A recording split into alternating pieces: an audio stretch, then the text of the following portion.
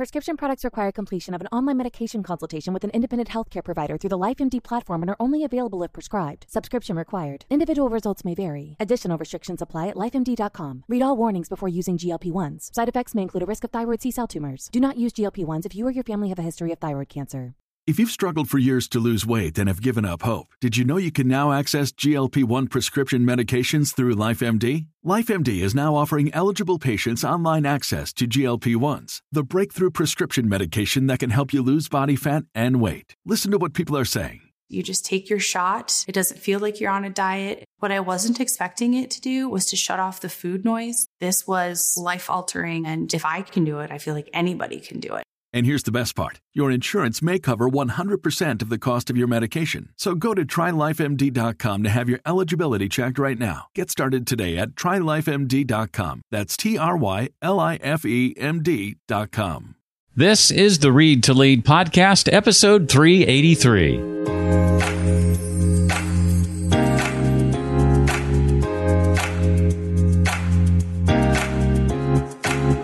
Hi, I'm Stephen M. R. Covey, the author of the New York Times and #1 Wall Street Journal best-selling book, The Speed of Trust, the one thing that changes everything. Shift your professional growth into high gear every time you listen to this. It's the Read to Lead podcast with my friend, Jeff Brown.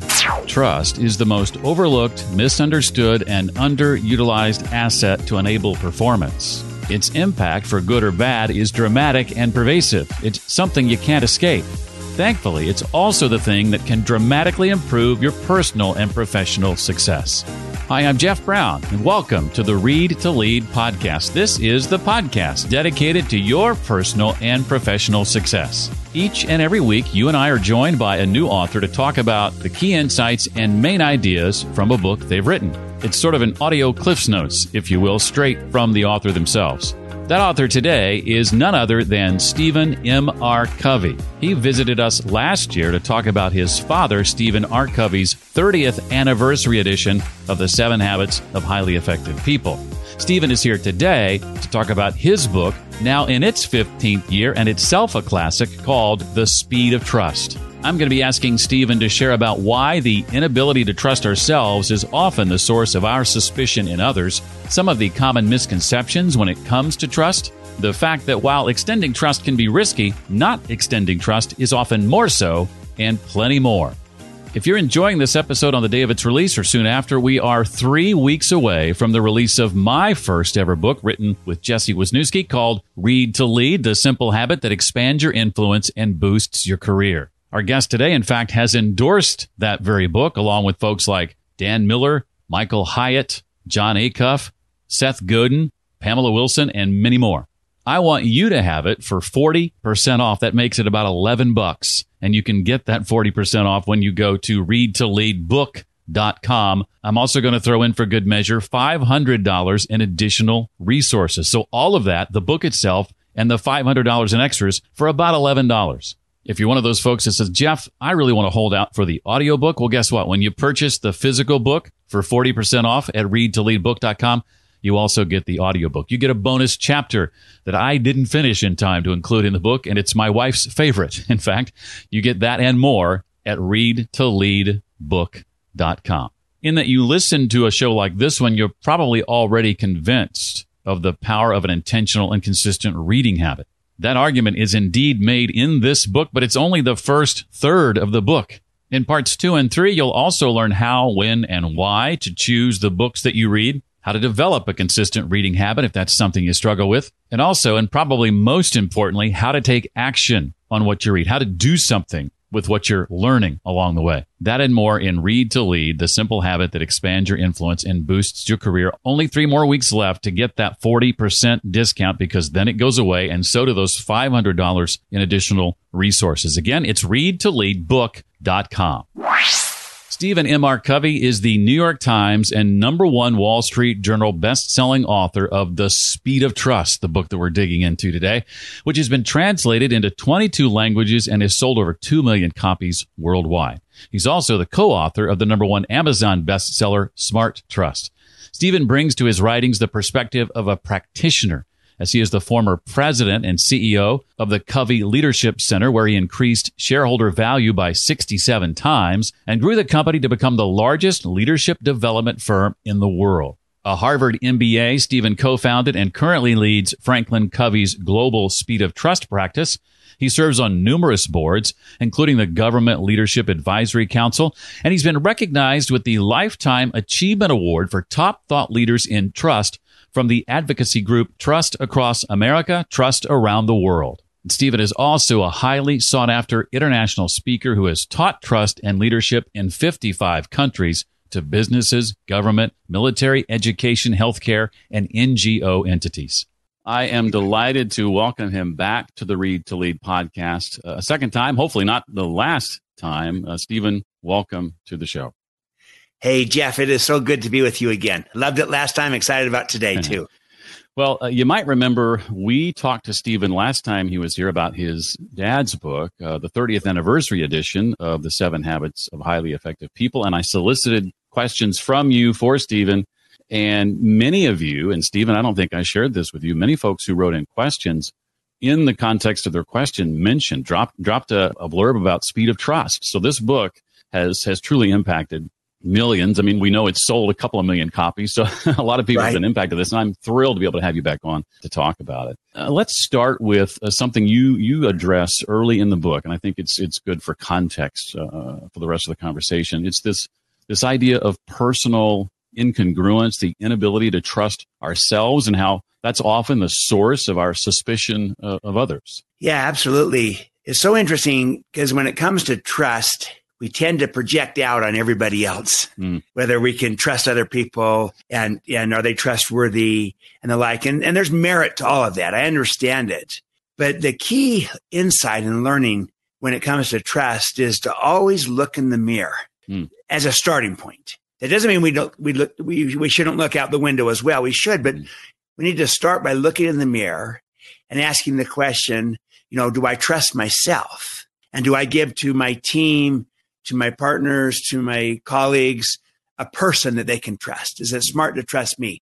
And if we do that, if we start with our own sense of self-trust, then it becomes a far more natural and easy thing to trust others. But when we don't trust ourselves, it's hard to build trust with other people. And sometimes people maybe have a little gap in their own self-trust for whatever reason, and that can get in the way of how they interpret whether they can trust other people, and they may not even be aware of it. So it's really a fascinating thing. I'll share a little story if I could on that, if that'd be helpful. Yeah, I'll never forget one time I gave a presentation and we had a break. Someone came up to me at the break and said, "Stephen, this is really useful to me because you talked about how trust is built from the inside out." And I'd used the metaphor of the ripple effect, where the drop of water comes down, the ripples, the waves, they started at the inside, they rippled out. The very first wave of trust is self-trust, before relationship trust, before team trust. And he said, when you talked about those 5 waves of trust and how it starts with yourself, I realized what my problem was. And then he kind of looked around and made sure that no one was looking. And he whispered into my ear and he said, "I don't trust myself. I don't trust myself." And I realize now I'm projecting that distrust out onto everybody else. He goes, "I'm not happy with where I am with my life, my career. I've always blamed everybody else. That I can't trust my boss, go to another company, can't trust that boss, another company, that country, wherever I've gone, I just can't trust people." But I've never realized my problem until today. And I realized that I don't trust myself. So what do I do? And that was a self-awareness of recognizing that if you don't trust yourself, it's hard to trust others. And so it's self-evident, but I'll tell you what, we often kind of skip that step. That's a great example of how, as you've shared your trust-related messages over the years, it's really managed to open a lot of people's eyes. Share a bit about the effect of trust on 2 outcomes in particular. You know what I'm hinting at there? I do. Yeah. I make the point that trust always affects these 2 measurable outcomes: speed and cost.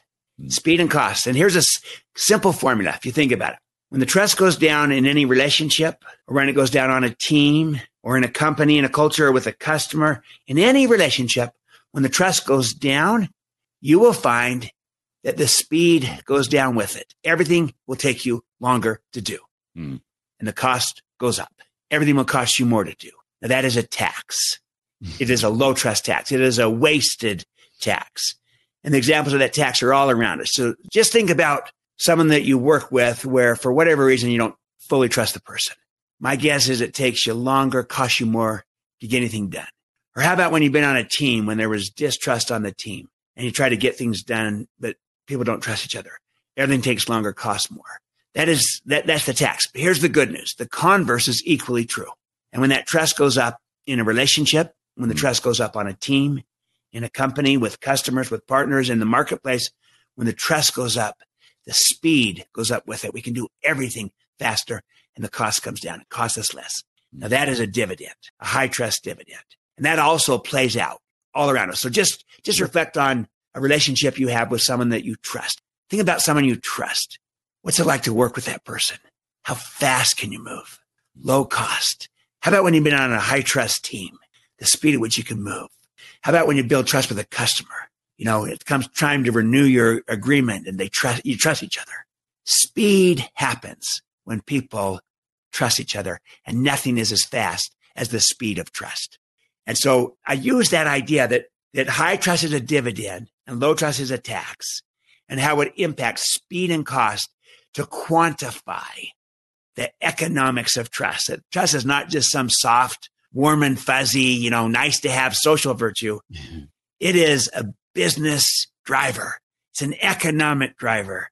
It affects the speed at which we can move and the cost of everything. And you can put a financial value on it. Stephen, when I think back to when I last held a regular job, which was about 8 years ago, there was a core of us, our leader, and three of us who answered directly to him, who still keep in contact today. And we reminisce about that team, that core, and about how effective it was. And as we reminisce about that, it always comes down to the reason that we were able to accomplish what we did is because we trusted one another. And there's nothing quite like it in that team setting. When you have that, it's something truly special, isn't it? Wow. Yeah, that's a great illustration, Jeff. When you have it, it is memorable.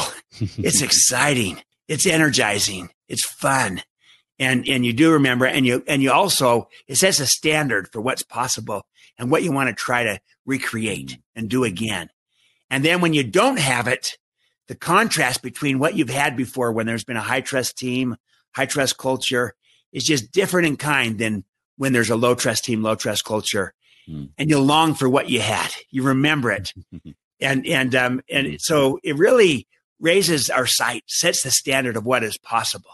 So it's not only greater speed and lower cost, kind of the economics. And I call this how high trust is a performance multiplier.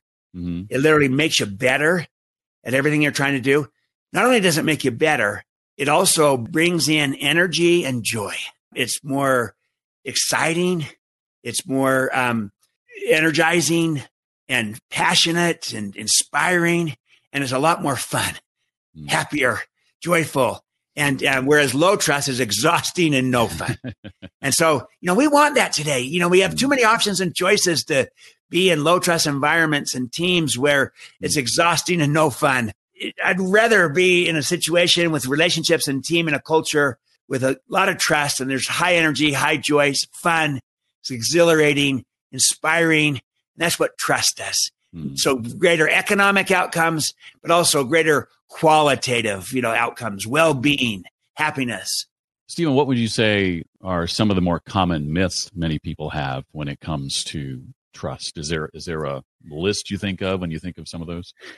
Yeah, there's a number of myths. One is kind of that trust is slow. Now, I will acknowledge that building, creating, establishing that trust may take some time, but once you understand kind of what trust is, how it's confidence that comes from having both character and competence, and once you kind of understand that and work on behaving your way into trust, once you get trust, you can move exceptionally fast in a way that you can't move without it. So maybe building trust will take a little bit of time, but once you get it, nothing is as fast as the speed of trust. It is the dividend, the outcome of establishing trust. But I also believe you can establish it a little bit faster than you might have thought when you understand how trust is built through your credibility and your behavior. So that's one myth, that trust is slow. I say, no, trust is fast. Another is that you either have trust or you don't. It's either there or it's not. And I like to say, well, that's your starting point. We all start with a level of trust, whether it be, low, medium, high, or anywhere in between. But I make the point that in the same way that you can diminish and lose trust through your behavior, you can also consciously, deliberately build it, grow it, extend it, expand it through your behavior. And in fact, you can get good at building trust on purpose. So it's not you either have it or you don't. No, trust is a learnable skill. Trust is a competency. Trust is something I can create and grow intentionally. And that's kind of a paradigm shift from the idea that you either have it or you don't. I'm saying, no, it's learnable. It's a learnable skill. And maybe another one I'll mention is that trust is, character only. And it is character. Character is the foundation, but it's also competence as well. Because, someone could be honest and nice and caring, and I might trust them to watch my home if I went on a vacation. But if they don't deliver and perform and come through on their job, if they're not current and relevant and skilled, and if they don't have a track record of performance, of results, I might not trust them on the key project, the key client, the key deliverable, the key opportunity, if they don't have a track record of performing, even though they might be very honest and caring. So I want them to be honest and caring. That's the integrity and intent, their character. But I also want them to be, capable and performing. That's their competence. And when I see both character and competence, I can build trust on that. And too often people just say trust is only character. And I'll say, no, character is the foundation, but it's also competence. And you won't sustain trust with character only. You need to have competence as well. And that's for some people, that's a paradigm shift that have just viewed trust as only the character. And I'm saying, no, it's character and competence. Some people, I think, Stephen, worry about the risk involved in extending trust to other people. Why do you believe there's actually more risk in not extending trust? Jeff, this is my favorite question because let me just say up front, I acknowledge there is a risk in trusting people. And to not acknowledge that would be skirting the reality that, gosh, this feels risky. Yes. So I think saying that, yes, there is a risk in trusting people. So you want to use good judgment and make sure that it's a smart risk, a calculated risk and the like. But we also need to stand back and say, but what if we don't extend this trust? What about the risk of that, of not trusting people, of what that does to them when we don't trust them and how they tend to not trust us back, of how they don't feel inspired, how they don't feel empowered, how they don't feel like you believe in them, and how maybe also you can't unleash their creativity and their talent and their potential and the possibilities that could happen. And maybe because people don't feel trusted, they say, I don't want to work here anymore. I'm going to go find a place where I am trusted. And they leave and you lose great talent. So there's a risk in trusting people, and there's also a risk in not trusting people. And in a world in which the whole name of the game is collaboration and innovation and moving fast, being agile and attracting and retaining and engaging and even inspiring great people, the best people, so that we win the war for talent. If you don't trust people, they'll go find a place where they are trusted. And I think the greater risk in our world today is not trusting people as opposed to that we trust too much. I think our greater risk is we don't trust enough. But I'm not advocating just a blind trust, just indiscriminate, trust anyone and everyone regardless. No, use good judgment and always have expectations and accountability around the trust being given. But I would challenge all of us as leaders to become far more trusting because of how being trusting, what that does to other people, how it unleashes them, how it inspires them, how they rise to the occasion, how they perform better, and how they give the trust back to you. And to not do that is maybe the greater risk. I identify with that so well. That team I spoke of earlier, the leader, his name is Matt. That's exactly what he did. And we would have gone to battle for him. He extended that trust, and it just made us want to go out of our way not to ever let him down. Yeah, isn't that something? I'll just tell a brief aside on that. I was with Grady Rozier, and he's the CEO of McLean, a big food services company. They were, I forget the size now, I think it's like $40-something billion. So big company. But they were acquired a few years ago by Warren Buffett's company, Berkshire Hathaway. Mm-hmm. And the whole deal happened after a 2-hour meeting. They shook hands. The whole deal happens. Huge deal. But now McLean, Grady Rozier is reporting to Warren Buffett at the time. And he said, Warren just trusts us. It's unbelievable. And I'll tell you what, when Warren Buffett trusts you, you don't want to let him down. I'm working harder than ever before because I don't want to let Warren Buffett down. I feel inspired by this, both by the person, but also by the trust he's giving. And that's the greatest inspiration, more than any control or any kind of responsibility put on me. I want to live true to the trust I've been given. And that's what happened. Just what you just said. When someone trusts you, you want to perform for that person. You want to give the trust right back to them and show that it was justified. It brings out the very best in all of us. Well, let's dig into some of the waves themselves. You already mentioned the first wave related to personal credibility. What does it mean to behave yourself out of problems you've behaved yourself into? Yeah. This was a great expression my father had in 7 Habits, and I use it in Speed of Trust as well because it applies here. And the idea is this: that you can't talk your way out of a problem that you behaved your way into. And the point is, if we've lost people's trust through our behavior, then words alone won't get it back. The only way to get it back is to behave our way back into trust. So it's not just cheap talk. It's going to be strong action, real action that shows that we are regaining, restoring, reestablishing the trust. But I do believe that you can, in most situations, you can behave your way back into trust. And that is hopeful because we've all made mistakes and we all come up short. We can right or wrong. We can make it right when we're wrong. We can overcome a trust deficit where the trust has gone down and say, you know what? We've lost trust here, or the trust is too low in this relationship on this team, but we're going to try to reestablish it. We're going to try to regain it, regrow it. And so, the first step of behaving your way back into trust is to take responsibility for it, to own it. It's hard for someone to restore trust with somebody else if they never take responsibility for it. Kind of saying, hey, it's not my fault I lost trust. It's their fault. Now trust me.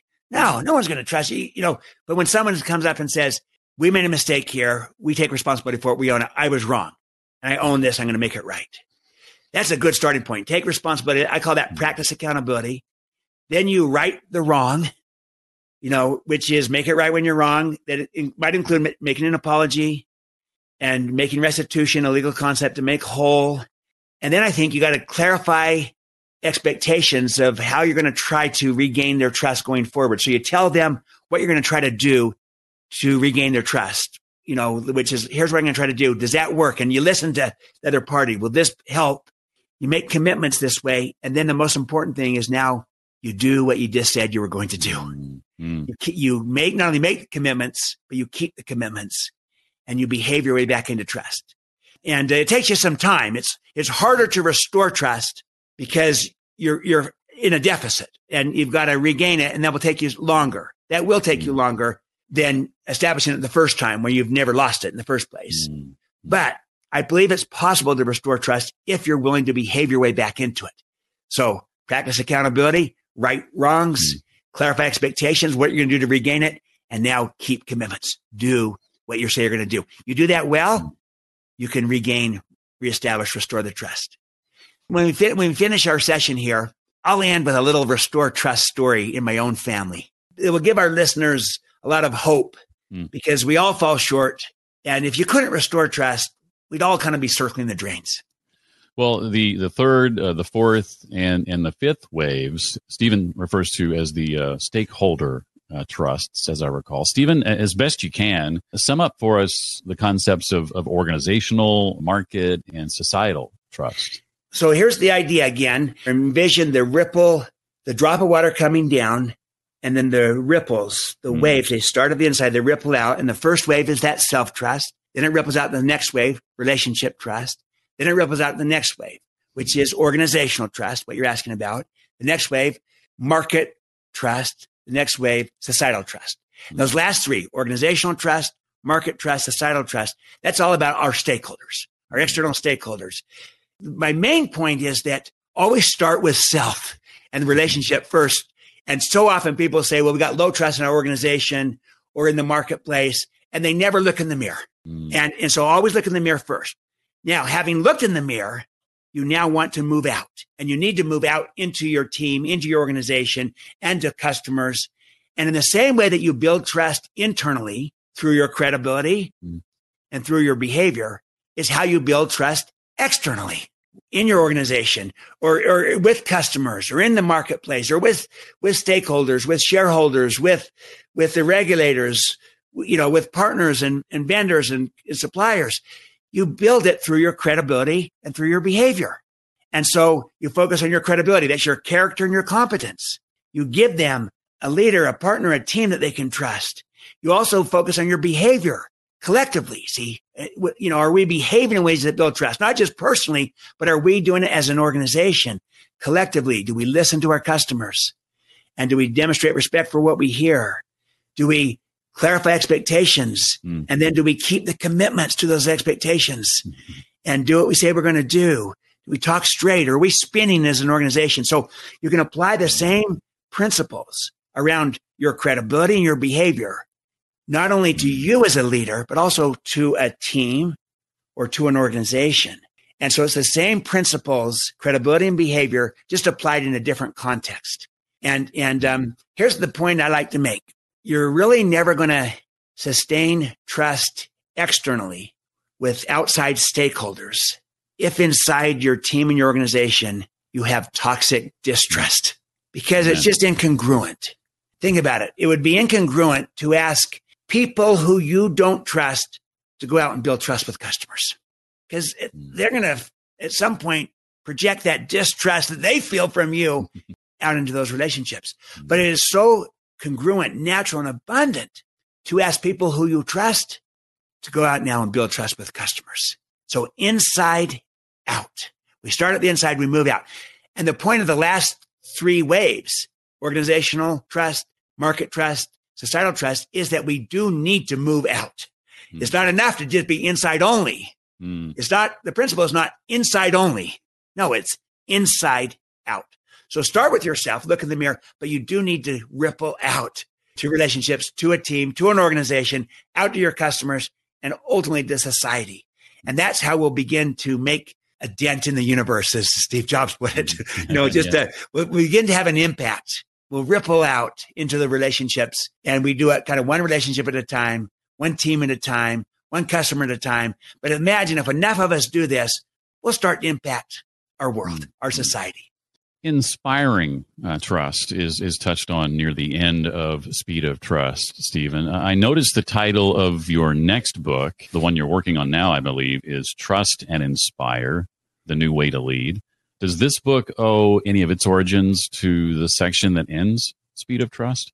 Absolutely it does. Because I'm trying to say that we need a new way of leading in our world, which has changed so dramatically with all the forces of change upon us, technology, disruptive technologies, the pace of change, the amount of change, unprecedented, multiple generations at work with completely different expectations, the diversity, the choices, the options, work from home, work from anywhere. People have all these choices now. So the war for talent has never been more real. So what's going to attract that talent, retain it, engage it, even inspire it? Well, it's people feeling that they're purposeful. They're part of a team and a culture like you described with that team you felt such a high trust relationship with. And so we need a new way to lead in a new world. The old way to lead is kind of the old command and control. And it's a mindset of, we try to control people in situations where be efficient. And what's happened is we've become better at it. We've become more enlightened at it. and more sophisticated. And it's, we brought trustworthiness to it, which is a good thing. We brought emotional intelligence to it, even mission to it, all good things. But our paradigm is still too much where we kind of manage people like things. The idea is rather than command and control, even enlightened command and control, is a better way to lead is what we might call trust and inspire, where you model the kind of behavior that's needed today. You trust people and you inspire them. And how do you inspire them? By connecting with people through caring and through a sense of belonging and connecting to purpose, to meaning, to contribution. The idea of mattering, significance, making a difference, leaving a legacy. And the whole idea here, Jeff, is that everyone can inspire. It's not just for the charismatic. That's kind of our perception of got to be charismatic to inspire. No, everyone can inspire because you inspire when you connect with people through caring and a sense of belonging, like you felt on your team. And when you connect to purpose, to a sense of purpose, meaning, contribution, making a difference. Life is about contribution, not accumulation. And you're tapping into that desire, and everyone can do that. And so trust and inspire is a new way to lead in a new world. It will help us bring in the best people and keep them and retain them. But also we can collaborate and innovate, stay relevant in this changing world so much better with this type of approach to leadership. Trust and inspire instead of command and control. That's the idea. And so, yes, inspiring trust is part of it. And I just said, yes, it's inspiring trust, but it's also I'm trusting to inspire as well. It goes both directions. Does that book have a release date yet that you're able to share? Yes, March 29th, 2022. Okay. Well, if you're willing, when the time comes, I'd love to have you back on to talk about that book some more. I'd love to come back on, Jeff. I always love doing the Read to Lead podcast because it's a great opportunity to share these ideas in a way that's kind of maybe you can go a little beyond the book and have a real conversation on some of these things and just your whole approach, Read to Lead, and the idea that there's so much wisdom and insight out there that we can tap into. So I love what you're doing, Jeff. And so anytime I have a chance to be on your show, I'm here. Appreciate that very much. Well, you mentioned a moment ago that you wanted to end with a personal story. I want to give you a chance to go back to that. Absolutely. So the purpose of this story is just to illustrate how while you can't talk your way out of a problem you behave your way into, in most cases, you can behave your way out of a problem that you behaved your way into. And in fact, maybe even go to a higher level. So a few years ago, my son had turned 16. So he can drive, right? That's what happens. Turned 16. And so my wife and I sat down with him and said, hey, son, driving's a privilege, not a right. So let's kind of go through some rules. We said, look, we're happy to let you use the family car. We'll even pay for the insurance. But here's some rules. We clarified expectations. Be safe. Go the speed limit. Wear your seatbelts. Obey the laws, etc. You got it, son. Yeah, got it, Dad. Got it, Mom. Are you clear about these rules? Because if you violate the rules, then you'll lose the privilege to drive. Don't worry, he said. I'm clear. So everything was great, for the first month or so. And I'll never forget, Jeff, it was a Friday night at midnight, about a month after he's been driving. The phone rings. My wife, his mother, answers the phone. And I hear her say these words. Well, I'll let you talk to his father, officer. And sure enough, it's the police. My son has been pulled over for speeding, excessive speeding, as in going 83 miles an hour in a 25 mile an hour zone. So he's a good kid. He just had teenage judgment. And he said, well, Dad, I was just trying to get home for curfew. So I had to hurry really fast to make it. So we played this thing out and we actually went to court with him and the judge fined him $555. Well, we made him pay it, took away most of his savings from a summer job that he had. But then to our surprise, the judge did not take away or suspend his license. He did not. We thought he would, but he didn't. Wow. So guess who did? Mom and Dad. We took away his license. Why? Because we wanted him to trust us. And we felt like if we don't hold him accountable to what we had mutually agreed to together or made a big deal out of it up front, that he wouldn't trust us. Neither would his siblings. Kind of like mom and dad don't mean what they say. We felt like we needed to hold him accountable to what we agreed to. So we took away his license. Oh, that was hard on him. He was embarrassed with his friends. I can't drive anymore. was hard on all of us. It was hard on us as parents because, over that last month, he'd been driving the other kids around, and we liked that. He helped us out. It was hard on everybody. But I'll tell you what, after several months, he came back to me and said, Dad, I'm ready to drive again. And I asked, are you clear about the expectations, the rules? He replied, I've never been more clear about anything in my life. Well, here was the good news since that time. Since that time, he has become a model driver. Well, how do we know? Well, we see it, we observe it, we've seen it firsthand, but more importantly, we hear from his friends and even from his friends' parents. And, when his friends are going somewhere, their parents might ask them, hey, where are you going? And they might hear, don't worry, Dad. Don't worry, Mom. We're going with Covey. And that means we are driving way below the speed limit. We are wearing seatbelts. This is no fun at all. He has behaved himself out of the problem that he had behaved himself into. And today, the trust is not only back to where it was, it's actually higher than it ever was. It is possible to behave your way back into trust, and in fact, even gain more trust from it. I've seen it happen firsthand in relationships, on teams. I saw it happen with my son. I've seen it happen in organizations. If we're willing to behave our way back into trust, we can restore it. We need that in a low trust world. Try to identify a relationship where you'd like to restore trust. And maybe you're responsible, maybe they're responsible, maybe you both are, but focus on trying to reestablish that trust, restore it by looking in the mirror, starting with yourself, and behaving your way back into it.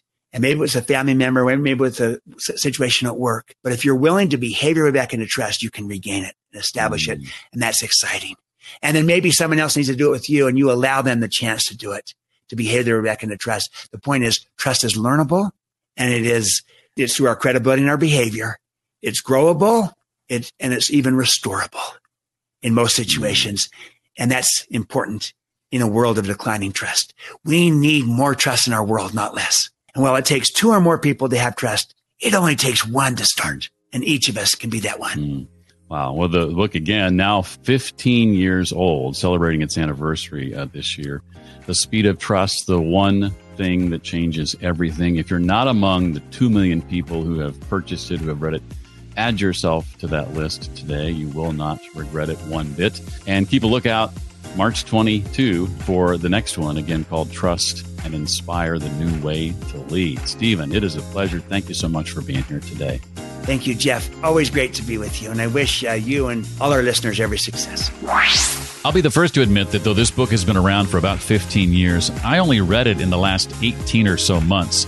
I highly encourage you to pick it up if you haven't already. Links to do that in the show notes. You'll find that at readtoleadpodcast.com/383 for episode 383. There you can also find links to connect with Stephen on social media and more. If this show has brought you some value over the years, even if just today, will you consider pre-ordering my upcoming book? It's out August 31st. You can pre-order it now for 40% off and score $500 in additional resources. Just go to readtoleadbook.com. That's readtoleadbook.com. I'd love to get a copy in your hands before the end of the month. And oh, by the way, if you happen to be in or around the Nashville, Tennessee area around the 31st of August when the book comes out, consider joining me in person for a book launch celebration. You can find out all about that at readtoleadbook.eventbrite.com. Well, that does it for this week. I look forward to seeing you next time. As always, remember, leaders read and readers lead.